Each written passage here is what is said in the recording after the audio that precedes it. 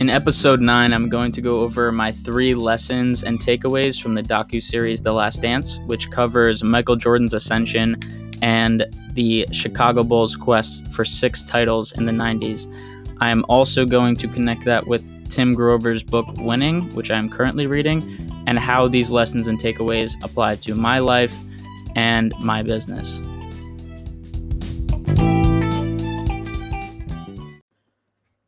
So before I get into the actual lessons, I'm just going to go over why I'm even doing this right now. But Tim Grover just came out with a book called Winning. And if you don't know who hopefully my voice doesn't crack. If you don't know who Tim Grover is, he was Michael Jordan's trainer. He was Kobe Bryant's trainer. He was Dwayne Wade's trainer.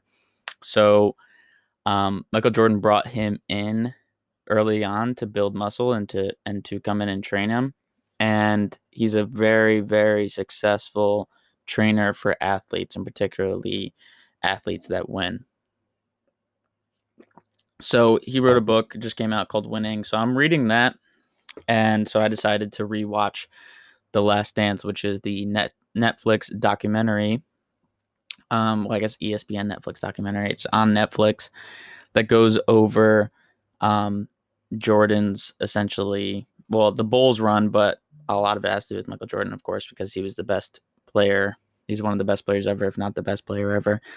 And going over their run to 6 titles in the 90s. So that is why I'm thinking about it right now. I figured while reading the book, I might as well go back and watch that documentary series or docuseries again. So the first lesson is that winning and success will frequently require periods of imbalance. And so there's a chapter in the book about this in Winning, but it talks about how, people are constantly trying to get balanced to the point where they balance themselves out of success. And that essentially what he's alluding to in the book, and something you definitely see in the docuseries, is that a lot of times success will require periods of imbalance. And he also does talk about in the book too how with athletes it's a little bit easier for them because they can go into the season, go all out, once the season's over, they can take some rest. They can take a month off, 2 months off, and they can completely reset and kind of counterbalance all of the work that they just did. With people like me, I can't do that. I can't just go and then take 2 months off or a month off or something like that. It's just not possible. I don't think I've taken more than 3 days off in at least a year and a half, and probably more like 2 days off. The majority of the time I work every day. So, Tony Robbins also talks about this in his book, Awaken the Giant Within, I think it's that book that he talks about it, but a lot of times it's more about counterbalancing than balancing. And balance is something that we all think about. We all think, you have to be balanced to be happy and stuff like that. And it's something I'm constantly trying to do, right? So like a lot of times when I'm traveling, like when I was in Mexico, for example, I would get up at like 5, go on a run, come back, start work at 6, and then I would work until like 1 or 2, sometimes 3, and then sometimes I would get work later in the evening. But I was purposely focused and working early so that I could go into the jungle in the afternoon, so that I could go tour some of the city, or I could go surf, or whatever it was. So I was constantly trying to keep that balance. And then I think back to really when my business got started when I was in college, and I was not in balance with my life. Like I stopped going out. My friends would be texting me, coming to my room, like, let's go out. And I kept denying that and choosing instead to focus on building my business. And I wasn't really balanced. And at some point I started to miss my friends, and I was like, they're not asking me to go out anymore because I've been telling them no so often. So now they're just not even bothering. And I was not really technically in balance, but because of that, I was able to get so much accomplished, and I was able to really push my business to the point where I was able to pay tuition out of pocket, pay for everything. Like it was a full-time income. All of a sudden, I was making quite a bit of money for just being a senior in college. And that's just, you know, that's just sometimes what it requires. And I'm even looking at it right now. Like I have a lot of period because I travel so much. I have these periods where I'm traveling and it's kind of difficult to get work done.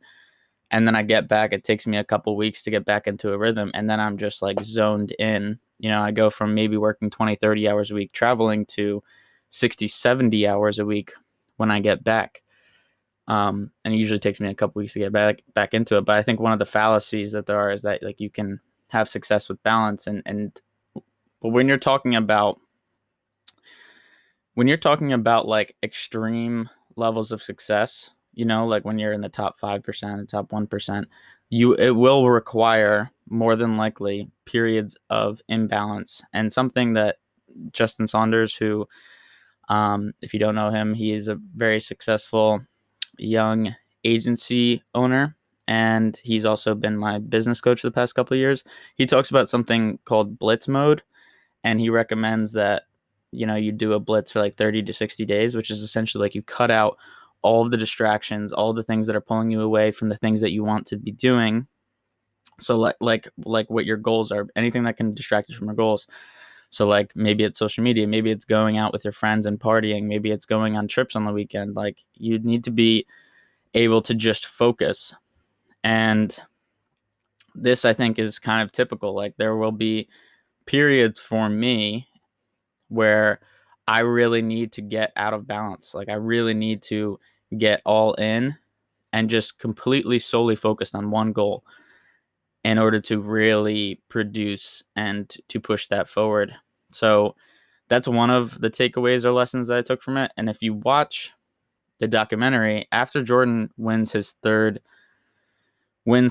title, he is completely burnt out. I mean, he literally retires from the sport, and part of that has to do with his dad passing away.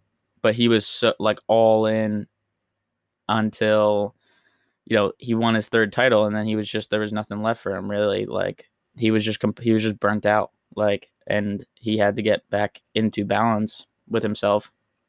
But because he was technically out of balance for so long, he was so focused on winning that he did, whatever it was, 12 years maybe of like complete singular focus. And then he took 18 months off after he retired before he returned. So that's the type, even though he was clearly burnt out, he accomplished a lot. He won 3 championships in a row. That's almost unheard of. Only 3 teams have ever done that in the history of the NBA. But that's what it required of him. Like, he was not technically in balance, I don't think. I mean, he played golf a lot and he gambled and stuff like that, but he was clearly burnt out and was just done mentally. Like, he had accomplished what he wanted to accomplish, and he had put like everything he had into that, and then he was done until he wasn't, and then he did it again. So that's the first lesson. The second lesson that I took away from it is that not everybody has the same blueprint for success. And then the case from the docuseries would be like Dennis Rodman versus Michael Jordan. So Michael Jordan, when he entered the NBA, like didn't drink. I don't even think he started drinking that much till later, but I don't think he ever really drank that much while he was playing. But the difference between them is Michael Jordan was like the alpha, right? Like he's the number one player in the league, number one on the team for sure, like the leader on the team.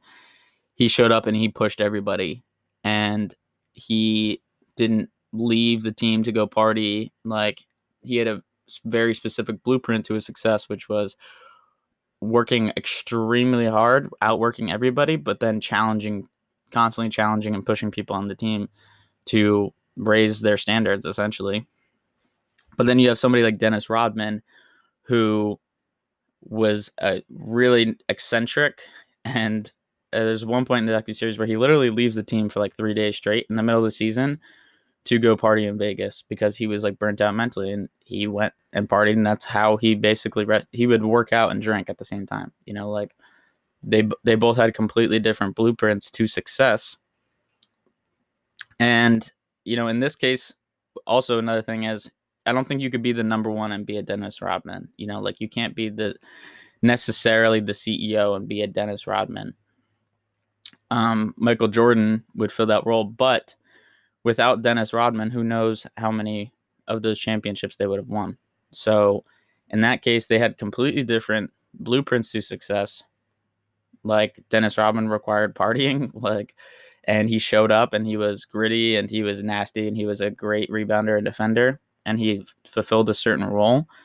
And Michael Jordan had, his own blueprint to success. Now, Michael Jordan was better and he was the best player in the league, best player on the team, and he really pushed people mentally to perform. And then if you can relate that to business, yeah, I mean, Michael Jordan's the number one. He's the decision maker. He's the leader. He's the one that is pushing everybody. How much does he get? Does he get 6 championships, 5, 4? Does he just stay at 3 without Dennis Rodman? Like that, well, people will never know, but he was a really integral part of the team, and they had completely different blueprints to success. So that was definitely a lesson I took from that, is like kind of knowing yourself and knowing what recharges you, which is part of the learning experience, right? Like knowing what recharges you, how you rest, how you perform, like how you can keep yourself focused is completely up to you, but not everybody has the same blueprint. So like for me, for example, I know that I'm at my best when I wake up at 5 a.m. I keep my phone off on airplane mode and I get going. So I go downstairs, make coffee. I start reading the book while I'm making coffee, and I go sit down and read usually 10, 20, 30 pages of a book I'm reading, depending how interested I am in it. I'll read more. And then after that, either meditating or writing in a planner, and then usually after that, taking a run. That's kind of my morning routine. And I only turn my phone off airplane mode and allow like the world to enter once I've really got my mindset focused. So that's what I did today. And that's why I'm able to be sitting here, podcasting, like talking into a microphone and building this. Like I know myself, it's sometimes hard to stick to that and stay focused, but when I do those things for myself, or when I've worked through enough of like tactics and been doing this for long enough to know what works for me. And I also know that like I am probably a number 1 or a number 2. Like I almost in every situation I'm in, I'm the person pushing. There's very rarely that I've been involved in anything business or team oriented that I haven't been a captain, that I haven't been the leader, that I haven't been the person that went, and that requires just a different skill set. And I need to focus on that skill set. As far as recharging, the gym during the week, and then I definitely do like to go do stuff, to go out, to go hiking, to go surfing, whatever it is, spending time with people. I also know how I need to rest and recharge. Not that I have everything figured out, but I have a good understanding of how to keep myself focused, how to keep myself motivated, and to show up every day. So that would be the second, right? So not everybody has the same blueprint. You kind of have to figure out what works for you.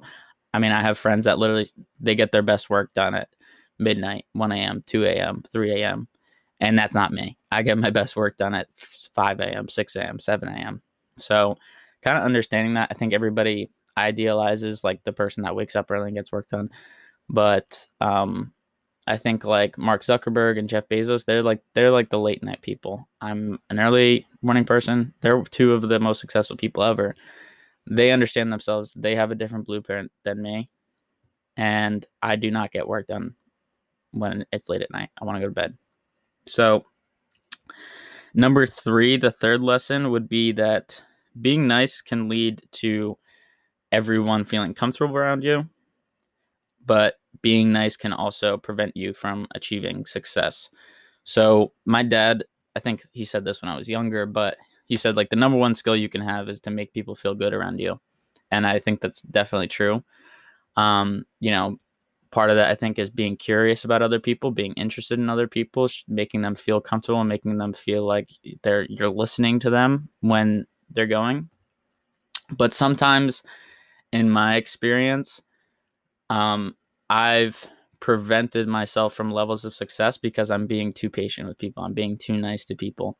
And a lot of the times when I've had more success is when I'm really pushing people and I'm letting go of like the okay, I need to be nice to everybody thing, and I'm really being like, listen, this is what's going on. This is what I need from you. If you can't do this, then I'm going to need to find somebody else. Like, being nice is not always the best option, and a lot of times when you need to have success, you need to let go of being nice a little bit. And that's like 100% the case. And you can see that in the docu-series. You can see that um, Jordan at one point is tearing up because he's talking about, he said, he was saying like, this is the way that I play. Like, if you can't deal with that, like, don't be here, essentially. But he like tears up and gets emotional, I think, because he realizes he did really push people hard, and he like grinded people down in practice, and he like challenged them constantly and pushed them constantly. And he wasn't probably all the time well liked by his teammates, but he brought the best out of them, and they won a lot. So there's a lot of times where, having people like you is great, but when it comes to success, I mean, there's a reason, and I don't really idolize Steve Jobs, but there's a reason why he was so successful, and like, he was not well liked. People did not like him very much. People, like, if you read a lot or like watch the documentaries about Steve Jobs, like, he wasn't really a great person. But and I think that like you have to follow your moral code, but sometimes you have to push people, and you have to challenge people, and you have to let people know when they're screwing up and when they need to do better.